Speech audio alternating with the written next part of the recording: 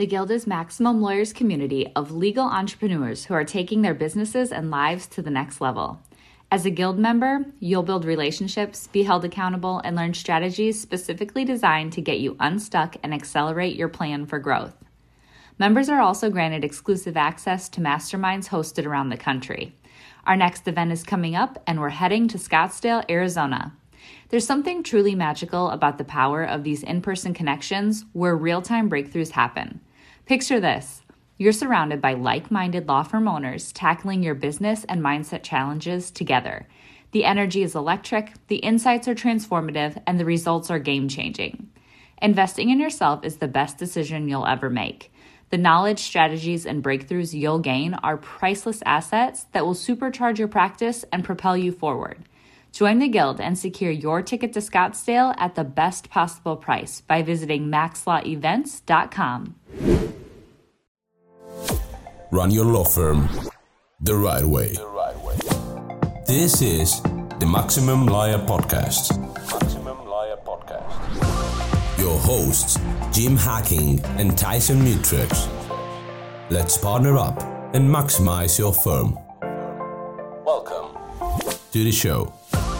Welcome back to the Maximum Lawyer Podcast. I'm Jim Hacking. And I'm Tyson Mutrux. What's up, Jimmy? Hello, Tyson, my friend. How are you? I am doing great. I was telling Charlotte, today I tried to get in a different spot. I'm sitting in the conference room today. I had to move around a little bit. It's just one of those days. It's kind of gloomy outside. It's been raining the last couple of days, but doing well otherwise. How about you? Great.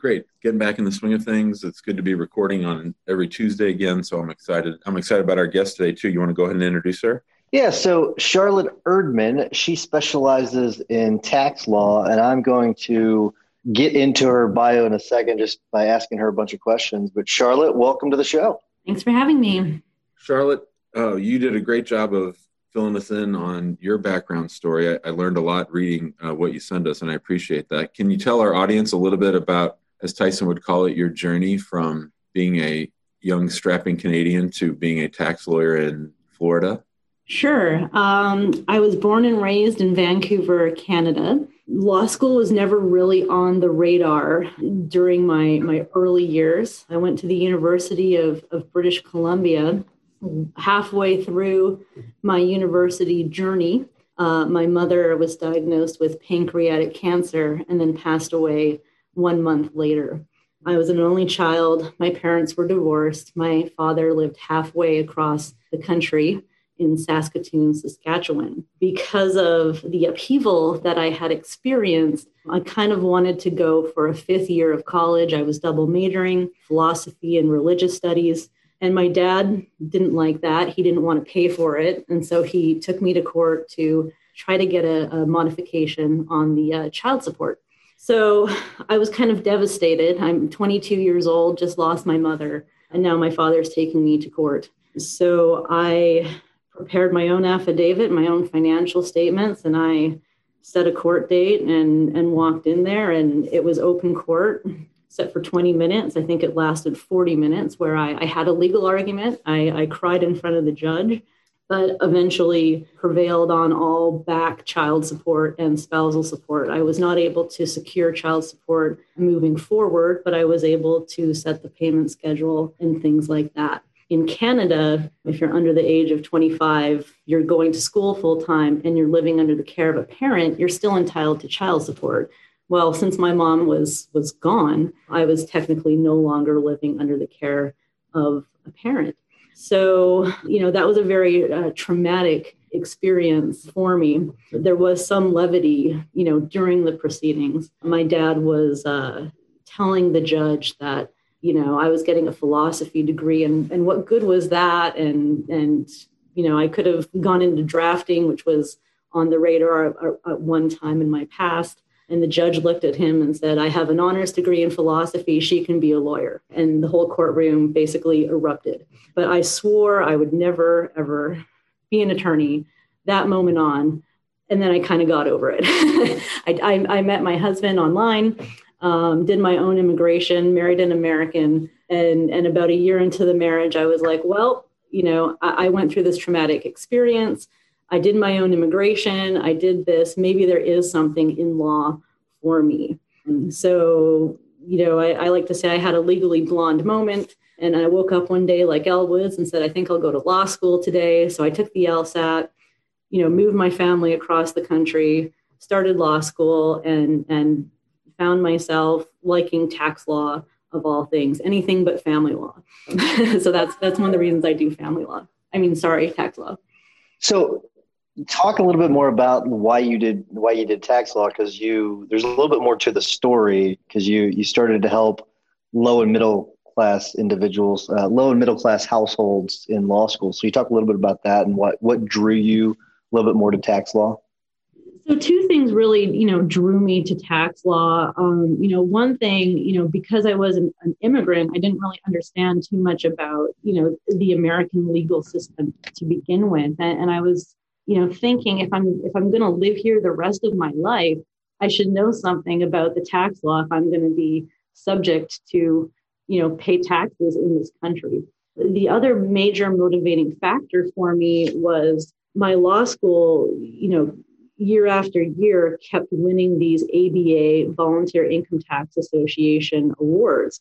The VITA program is in partnership with the IRS. And basically it's a volunteer program where they train volunteers, and volunteers help prepare the income taxes of low and middle income families. So, it was very basic at first, on what line does a W-2 go? Where do I put this on a form 1040? I didn't know. I didn't know the differences between deductions and credits, and gross income and net income and adjusted gross income. I really started out with no knowledge, no background. And again, my background was philosophy and religious studies, not accounting, not business. So I liked the intellectual challenge of it. I liked the curiosity of it. Tax law isn't necessarily, black and white. There's a lot of gray, a lot of wiggle room. And that's kind of what really piqued my interest. So how did that manifest as far as you starting up your firm? And maybe walk us through starting your firm up until that point, that week after you had your daughter. Because I think that's a really remarkable part of your story. And I'll be honest that I read over your description this morning, and then I was listening to Bruce Springsteen on the way into the office, and I heard tougher than the rest. And I think that you're a lot tougher than I thought you were. Not that I didn't think you were tough, but just everything with your dad and your mom and then your paralegal. Maybe walk us through that part of the story. Sure. I'll take one more step back. And when I graduated law school was at the fallout of the last economic fallout 10 years ago with the mortgage crisis. So, after law school, I did an extra year. I did my LLM program, graduated. There was nothing in town. The only game in town was either foreclosure defense or foreclosure prosecution. And that was basically the only two things in town. So I took a job doing foreclosure defense and short sale and deed in lieu of negotiations. I was more on the transactional side. I didn't really like the way that the law firm was operating. So I quit and started a firm with a former employee of that larger firm. That partnership didn't work out. We were only together about 6 months. Part of it was a personality issue and part of it was a distance issue. She was on the coast. I was, in Orlando. She was taking all the distributions. I wasn't taking any. And I just think we didn't go into the partnership with eyes fully wide open. So that only lasted 6 months, but I wanted to start a firm solely in tax controversy and litigation because I have a tax LLM. I want to practice tax law, and no one else was hiring for it. And if no one else was hiring for it, I was going to do what I was going to do to start my practice. So I started the practice with about $800. The main things that I tried to focus on was having a good headshot, having a physical space, in a building, and then a little bit on advertising. Not much. I think I paid $80 for an Avo profile.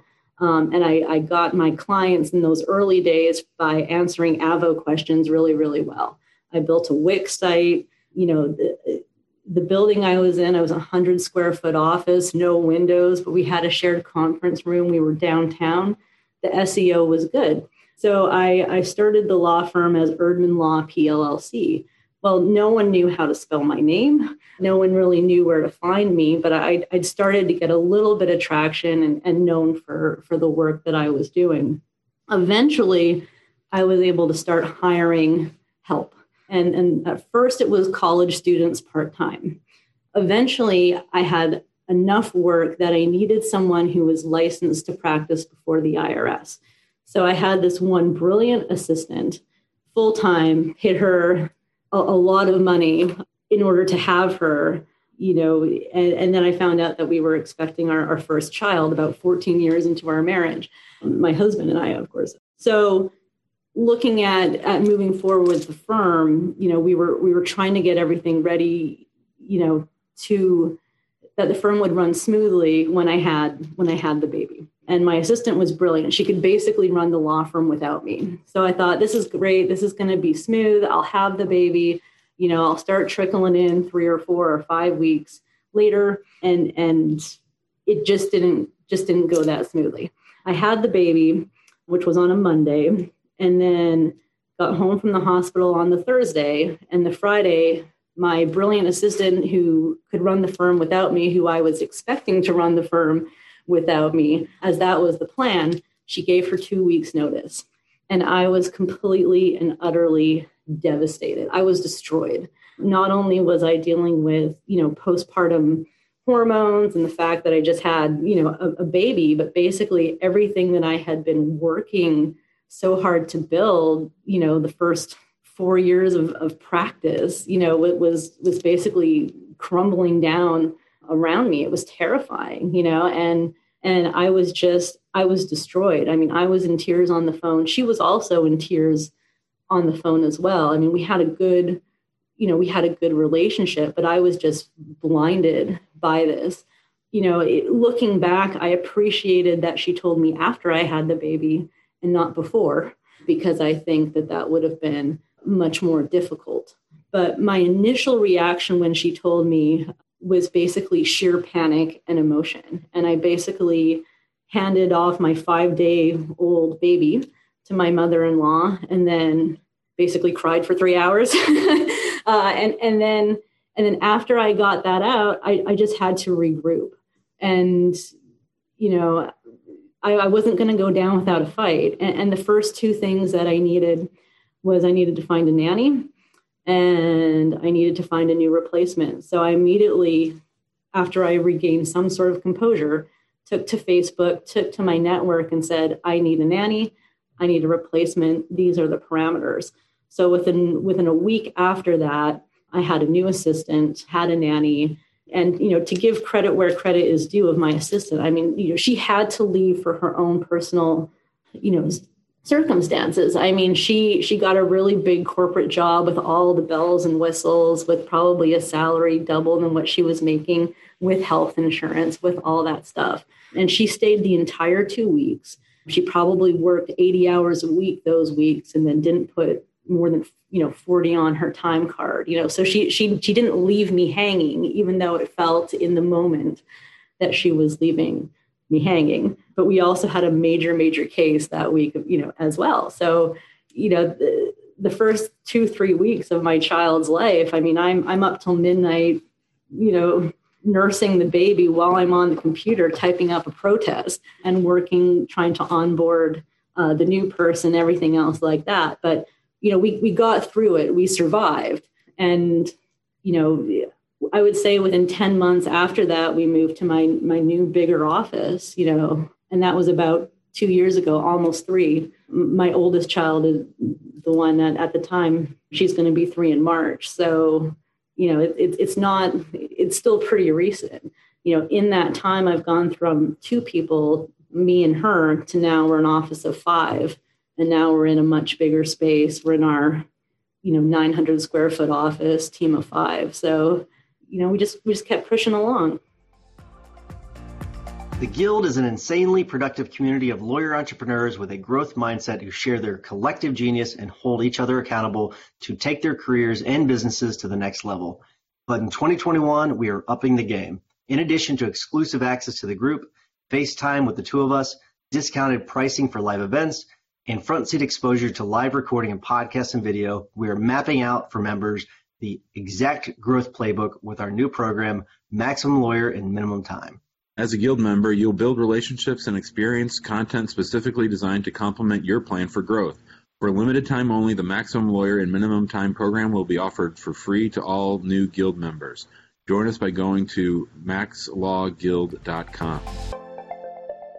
So, Charlotte, I want to pause kind of right where we are right now. And I want you to think about all the struggles that you've gone through, starting your firm and losing people and having to take your newborn and 5-day-old newborn and give your child to your mother to take care of. I want you to think about all this stuff. And what advice would you give to people starting their law firm today? Because I'm sure you've learned a lot of lessons going through what you've gone through. So what advice would you give a new lawyer starting their law firm today? I would start with having a clear vision of what you want your firm to become in the future. What does that firm look like? Are you niche? Are you in a specialized practice area?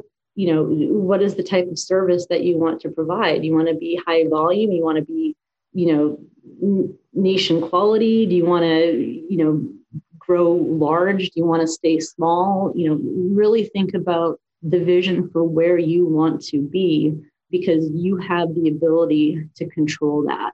So I would start there. And that's where I had started. And, it was the vision, and not just the vision of the law firm and what it looks like, but, the vision for your life and how that law firm supports the story of your life. Because we all spend a lot of time in our law firm, good amounts of time, good amounts of our life. And there's a trade-off to that. There's a trade-off for time that we don't get to spend with our family. There's a trade-off of all these other things. So, we need to enjoy and find meaning in the work that we're going to do and in the thing that we're building. And it kind of has to be beyond ourselves, but also fit into that vision of our life, for our future and for our families. So start with your vision. For me, the vision was be a tax-specific controversy and litigation firm. And it didn't start out that way. I was doing foreclosure defense and short sales and whatever I could to pay the bills. And I learned from scratch my practice area. And I started there. And as I was able to, I started dropping off the things that I didn't want to do.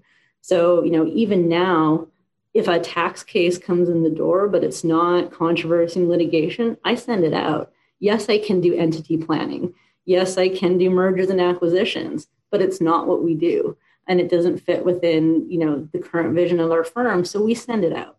I love that. The other thing that I would, I think, recommend to new attorneys is, is really get out there and network, because it's a cheap form of advertising. And that's one of the biggest concerns for new attorneys is, where am I going to get my cases? You really have to try to create a name for yourself, and you do that by getting out there. That was another reason why I got really active in my state tax bar association. So I'm a director of the Florida Bar tax section.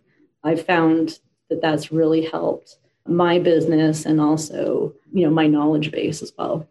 I want to pick up on the Charlotte giving advice questioning. And I've been talking, Charlotte, to 2 or 3 people in the Guild. Tyson has 2 lately, who are really on the fence about hiring someone. It could be an admin, it could be a paralegal, it could be an associate. Now that you have a good team around you, what advice would you have for those members who are struggling about when the right time to hire a new person is? I would say a couple things. One thing is, you need to value your time and basically use your time to its highest and best use. And oftentimes that's not pushing paper, doing mailing, opening the mail, scanning the documents, answering the phone. And I answered my own phone for the first 2 years, but you really need to clear up your schedule so that you can focus on your highest value items, and whether that's billing your big cases or whether that's networking and marketing, whether that's focusing on the vision of your firm, you kind of need to clear that space to do so. One exercise that was shared with me that I found was really useful is basically, writing out a list. What is the stuff that you hate to do? Write that down. Also write down the stuff that you love doing or that you only want to do. And I find myself going back to that list even now with a staff of 5, and I still find myself doing the stuff that I don't want to be doing, but I'm better at it. And so hire out the stuff that you don't want to do, the stuff that's not the best use of your time. Otherwise, you're going to get overwhelmed. I know one of the big concerns is money. When it comes to hiring a new person, where am I going to find the money to do so? Chances are that person is going to be an asset and is going to lead to you making more money, either because you're going to be more freed up to bill your time or to work on the marketing efforts to bring in the cases and to bring in the clients. So, I think if you hire, the money will come, but you also have to be very clear of what you're hiring for. And that's something that we have struggled with, here in my firm a little bit as well. I was pretty resistant to hire an attorney for a while, and we've needed one probably for a while. In my practice area, I deal a lot, obviously, with the IRS, and there's other authorized people who can speak to the IRS who are not attorneys. They can be CPAs. They can also be what's called an enrolled agent. So a year ago, it was just myself and 3 enrolled agents. We didn't have a dedicated administrative person. We also didn't have a CPA. We also did not have an attorney. And it was a little bit more dysfunctional.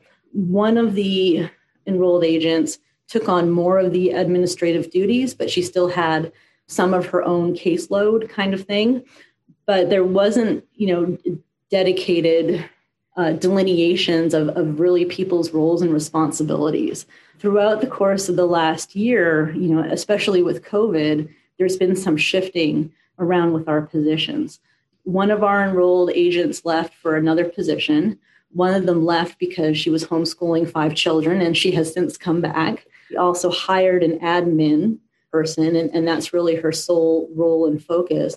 And we also hired a CPA in-house, and we also hired a new associate attorney. So now there's 5 of us total. And it's been the best thing. I was really scared to hire an attorney because I was scared that someone was going to come in and steal my business. and I think that was the most terrifying thing for me. So I was thinking for the last 5 years of the 6 of my practice, if I hired an attorney, they're going to come in and steal my practice. I'm just going to stick with enrolled agents or these other people. But sometimes those other people can't do the same level of work as an attorney, and you need to have an attorney. And so I think that kind of led me to the hiring process and to really spend a good amount of time looking for the right fit for an attorney. So it took me over 2 months to look for the right attorney. And basically I was really upfront and honest. I'm like, look, this is the position I'm offering. This is one of my biggest fears. I'm scared that someone's going to come in and steal my business, and I think there's the saying of the grinders, minders, and finders. You got to find someone who doesn't want to mind a business, that wants to just grind out the work and to really be a specialist. So, I believe that I found that person, and so far it's been working out really great. I really love that message, Charlotte. Unfortunately, we are up against the time, so I'm going to begin to wrap things up. I think we could probably chat for hours. This is just really interesting to me. So just learning more about your story has just been really fascinating. So thanks for sharing that. But I am going to wrap things up. Before I do, I want to remind everyone to join us in the big group if you're not in the guild. So join us in the big group. If you are interested in the guild, go to maxlawguild.com. There are a lot of great people like Charlotte in the guild they're willing to share their knowledge on a daily basis.